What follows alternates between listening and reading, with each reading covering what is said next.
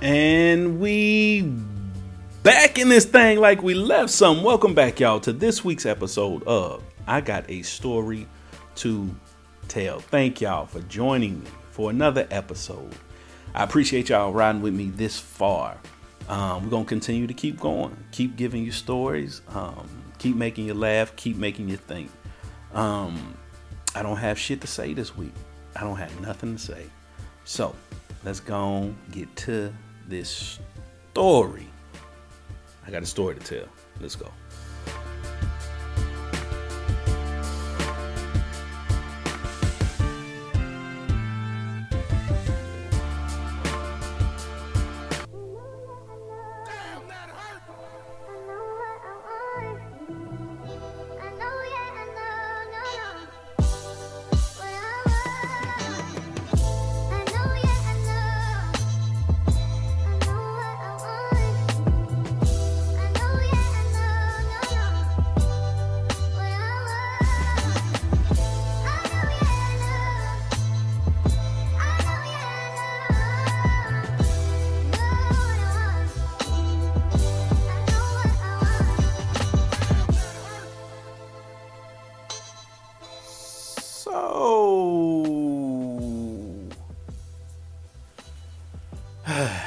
This story takes place in the year 2007.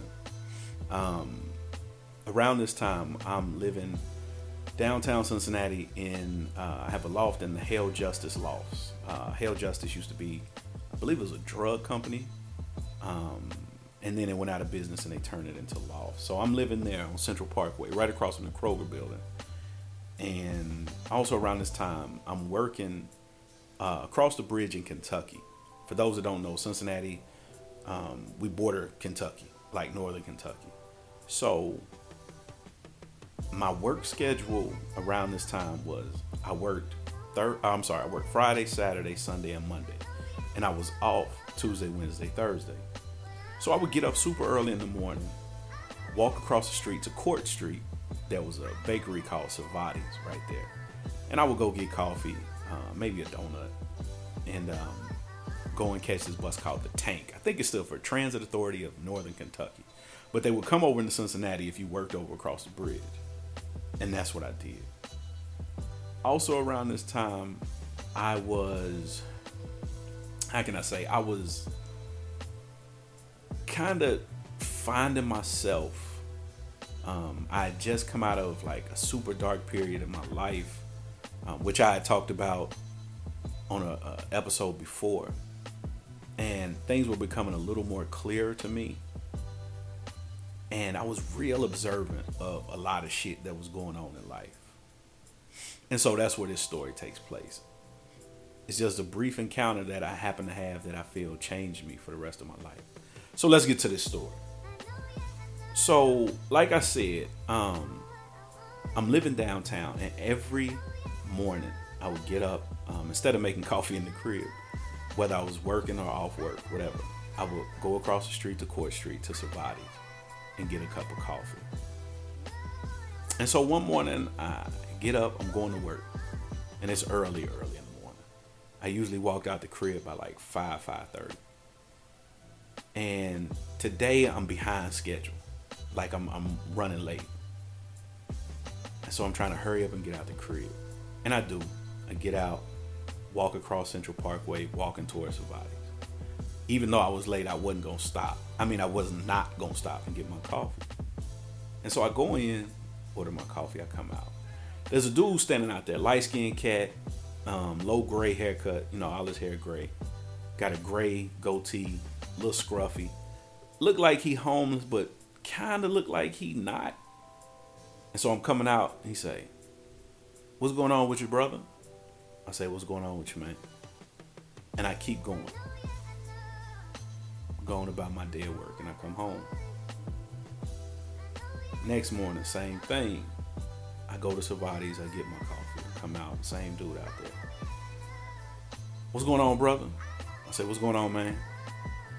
And I'm in such a rush that I just keep walking. This goes on for all 4 days that I have to work.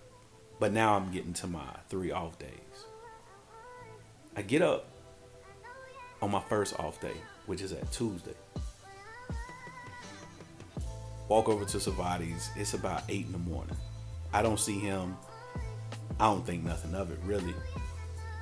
Go in, get my coffee, go back to my crib.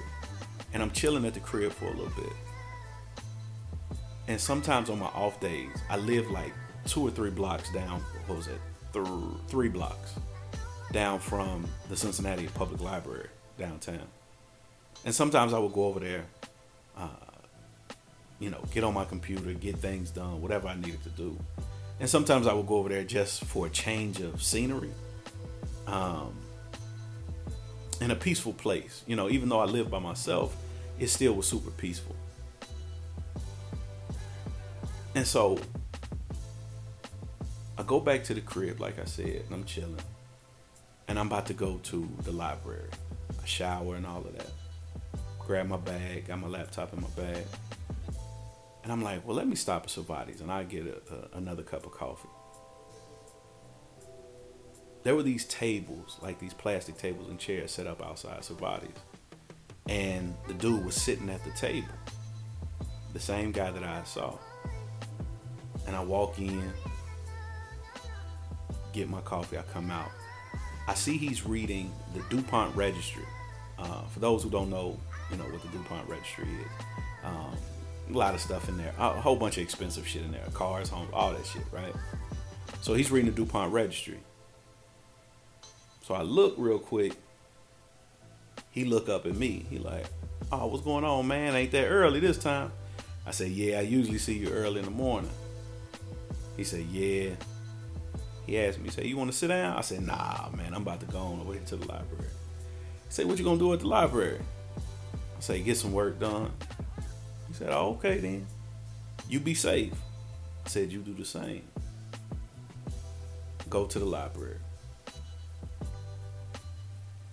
Can't focus for shit in the library. Like, I just couldn't focus. And I end up standing over there maybe an hour and a half. And I'm walking back to the crib. Who do I see? Sitting there. Same dude, same magazine.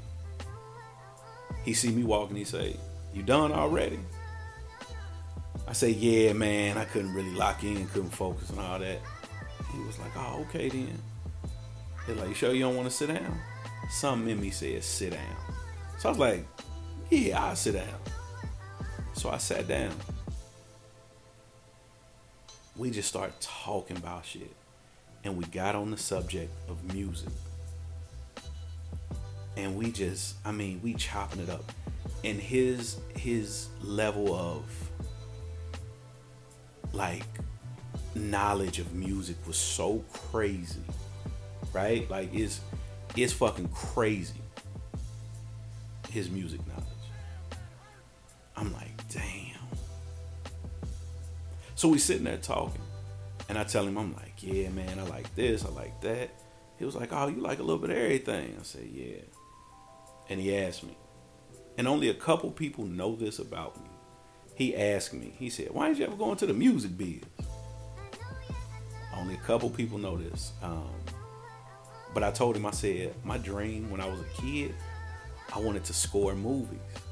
He was like, really? I said, yeah. He said, that's pretty awesome. I said, but when I was young, I was like afraid to really tell people that. Like, niggas would have looked at me crazy. He was like, nah, man, you can't worry about shit like that. So he's going on and telling me about this shit. And so we sitting out there talking maybe 3 hours. So he tells me, he says, hey, if you're free tomorrow, meet me out here. We can talk some more. I'm about to take off. I said, okay, cool. So I go in the crib, chilling, normal night. The next day, I can't wait to get up to go talk to him again, right? So I get up. It's about 10 o'clock. Well, I get up before that, but I don't leave the house till about 10. He's sitting out there. Go in. I ask him before I go in. I say, hey, what kind of coffee you drink? He say, just give it to me black. I say, okay, cool. Get him coffee, give me coffee. We sitting out there, we talking. He start like asking me all this shit about like, why do you want to score? Why would you have wanted to score movies and all that shit? So I'm telling him, it's just something about watching a movie and how that feels, that music and how it feels. And how when I was a kid, I would look out the window when I would be in a car going somewhere, out a bus window, and I would be playing like the score in my head to that scene, right? So he says, he said the greatest scorer of movies that I've ever heard of, that like I know, is Michel Colombier, right?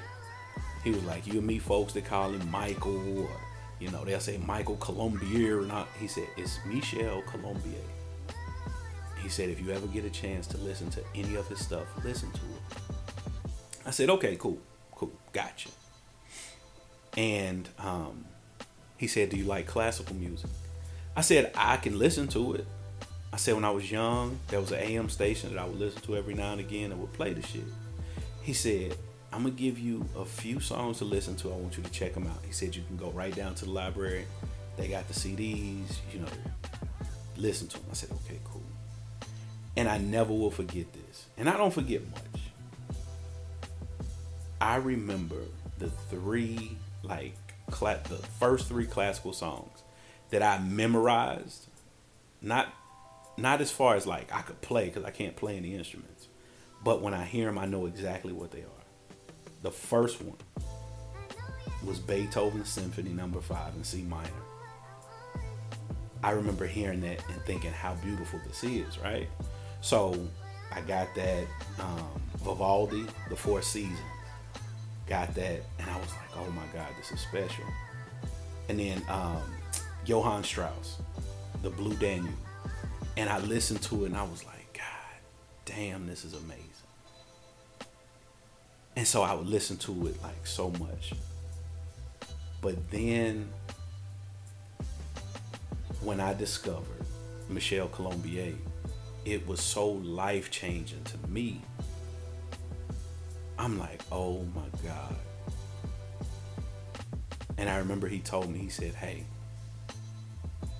I'm going to tell you about a song. He said, it's something special. You got to hear it. I said, okay. He said, it's by Michel Colombier. He said, it's called Emmanuel. He said, it's a song he wrote. And I may have mentioned this on another episode. It's a song he wrote about his son who passed away. He said, it's so beautiful. I said, okay. He said, it's life-changing. I said, okay. Now, I'm thinking he really gassing at this point. I'm like, okay, all right. And I never heard it. And so I really would hang on every word he said about music. And how he would tell me when you listen to this music or this song, just sit and open your mind and listen to it. Let it take you wherever it takes you, right? And I would do that. I would go to my crib. I would put on classical music sometimes, or any genre of music. And I would just let my mind be free. And he and I, we would talk damn near every day. Every day. And one day I go and we sitting there and we talking. He starts telling me about how back in the 70s, he would get high out of his mind and listen to music. And he was like, and it just take me somewhere else. I'm like, damn, word? He like, yeah, but, them drugs, that shit ain't good for you. I said, yeah, I understand. He was like, you don't fool with no drugs, do you? I said, nah, I don't fuck with no drugs, man. He said, okay, good, don't. I said, cool. And one day, I'm out, I'm running errands, doing a whole bunch of shit. I get back home. I'm going down to this Chinese food restaurant called Shanghai Mama's. And I see my boy. He out there. I'm like, what's up, man? He like, man, I'm chilling. How you? I said, I'm good. And he looking fucked up at this point. He looking bad as shit, right? He looking so fucked up. And I asked him, I said, you good? He said, yeah, I'm good. The thing about growing up in the hood and growing up in the crack era and seeing people on shit, you know a dope fiend when you see one, right? And I mean every which. I know a motherfucking, heroin addict when I see one. I know a crackhead when I see one. I know niggas that be on them beans when I say. I know all that shit. All of it looks different, right? So I can see. I say, oh shit, he fucked up, right? But he trying to hold it together because he has respect for me and he knows I have respect for him. But he can't. He can't hold it together. So he walk off. And I'm sad as fuck, right? I'm sad. Go on, do what I do. Get something to eat. Shanghai mamas come back to the crib. I'm chilling. A couple more days pass. I'm on Court Street. There used to be a Muslim brother who owned like a little store on the corner of Court Street and Vine. And he would sell everything from, prayer beads to, robes, scarves, everything. And I'm walking past the Muslim brother store and I see my dude again. And he looking fucked up, right? He looking all the way fucked up. And we stop in front of the store and me and him talking. He like, man, you see this store, don't you? I said, yeah. I said, man, I thought about becoming a Muslim, back in the 70s. I said, really? He said, yeah, man, them niggas was disciplined though, man. He's like, I ain't had that type of discipline. He said, I love women, love to drink, love to smoke, love drugs, yada, yada, yada. I said, I feel you, man. I said, how you been? He said, shit, one day at a time. He's like, I'm just taking it one day at a time. I said, I got you. I said, you need anything? He said, let me hold a couple dollars. I said, okay, I got you. I remember I had $10 in my pocket. I gave him that $10. I said, I'm about to go to the crib. You good? He said, I'm good. I said, okay. I go to the crib and a few days pass and I ain't seen. My mornings going to work, I didn't see him. A couple weeks later, I'm walking and I seen. And I never forget it. He had on a red sweater. And his jeans was fucked off. They look bad. And I'm like, you good? He trying to, fix his sweater and shit. He said, yeah, I'm good. He said, you listen to all that music I told you to listen to? I said, yeah. And this is how I knew he was getting bad. Because we had talked about all the music he had recommended me like so many times before that. And I'm thinking like, damn, he asking me about some shit that we done been talked about. So he, he out of there. He said, man, if I'd have just kept my head on straight. He said, man, I could have been Barry Gordy. I said, yeah, man. He said, you got a couple dollars I can hold? I said, absolutely. Gave him a few dollars. He said, I'm going to pay you this money back. I said, I ain't worried about that shit, man. And the reason I really wasn't worried about that shit, because what he had done for me mentally by suggesting certain music that had really opened my mind. Like, I wasn't worried about no few funky ass dollars.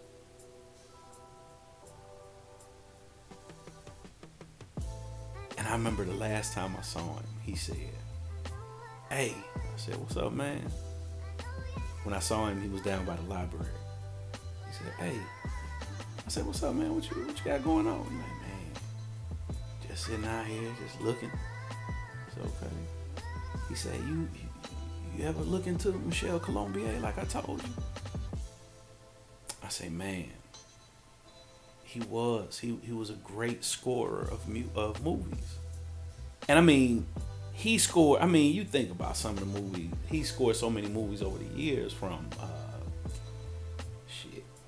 The Golden Child, Deep Cover, Purple Rain.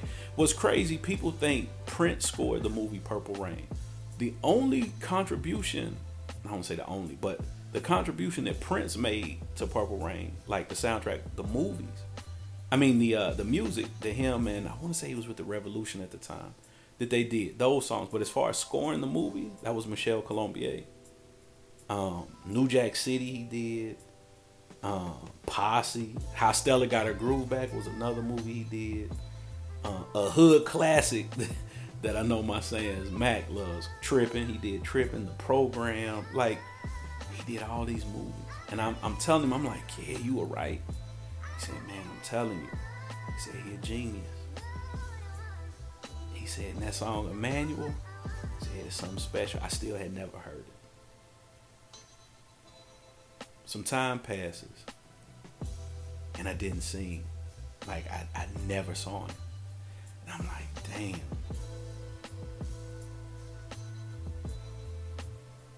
And a couple years later, I'm chilling at the crib. And I'm just listening to music. I'm listening to some classical music. And I'm hearing all these songs, and I'm like, damn, this shit is dope. Like, this shit is, like, special. And I remember hearing the song Caruso. If you ever get a chance to listen to the song Caruso, amazing song. Amazing. And one of my favorite versions of that is by the celloist. His name is Hauser. Hauser. Hauser's version of Caruso is something special. And I remember listening to Caruso, and I was like, oh my God. Like 3 minutes in, there's a part that I'm just like, damn. And it really has my mind like, this shit is crazy.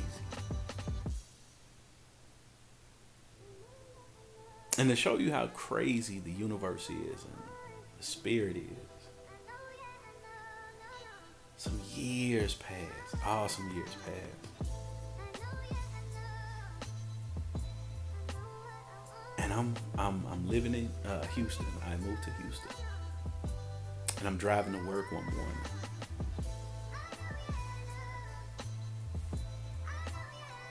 And I'm listening to this classical, like, satellite radio station. And they play Emmanuel.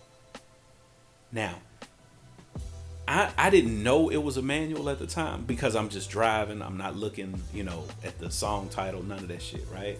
On satellite. But the song is so beautiful. And I mean, it's so beautiful. The rendition that I'm listening to is so amazing that I can't see shit. Like, all I can see is straight ahead as I'm driving my truck to work, right? That's all I can see is straight ahead. And I'm so lost, like, in the music. Like, to the point, like, I'm crying. Like, tears are coming down my face. And I'm like, oh my God. I had never heard that song first and foremost. Again, I couldn't even tell you whose version of it was. Now, my personal favorite version of the song is on Chris Botti in Boston. The trumpeter Chris Botti. He does it. And he has a violinist that he's with on that version. That's my favorite version of that song.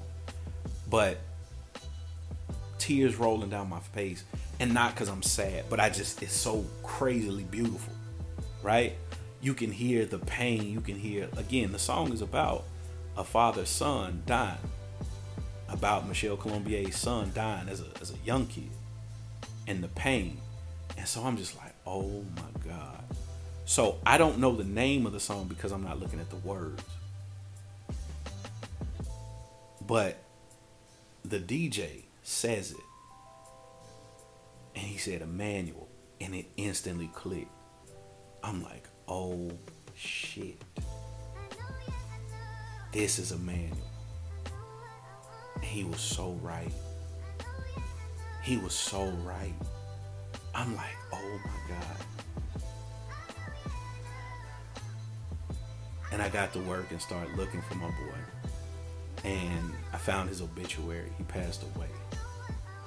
And I was sad, but I wasn't. I was like, damn.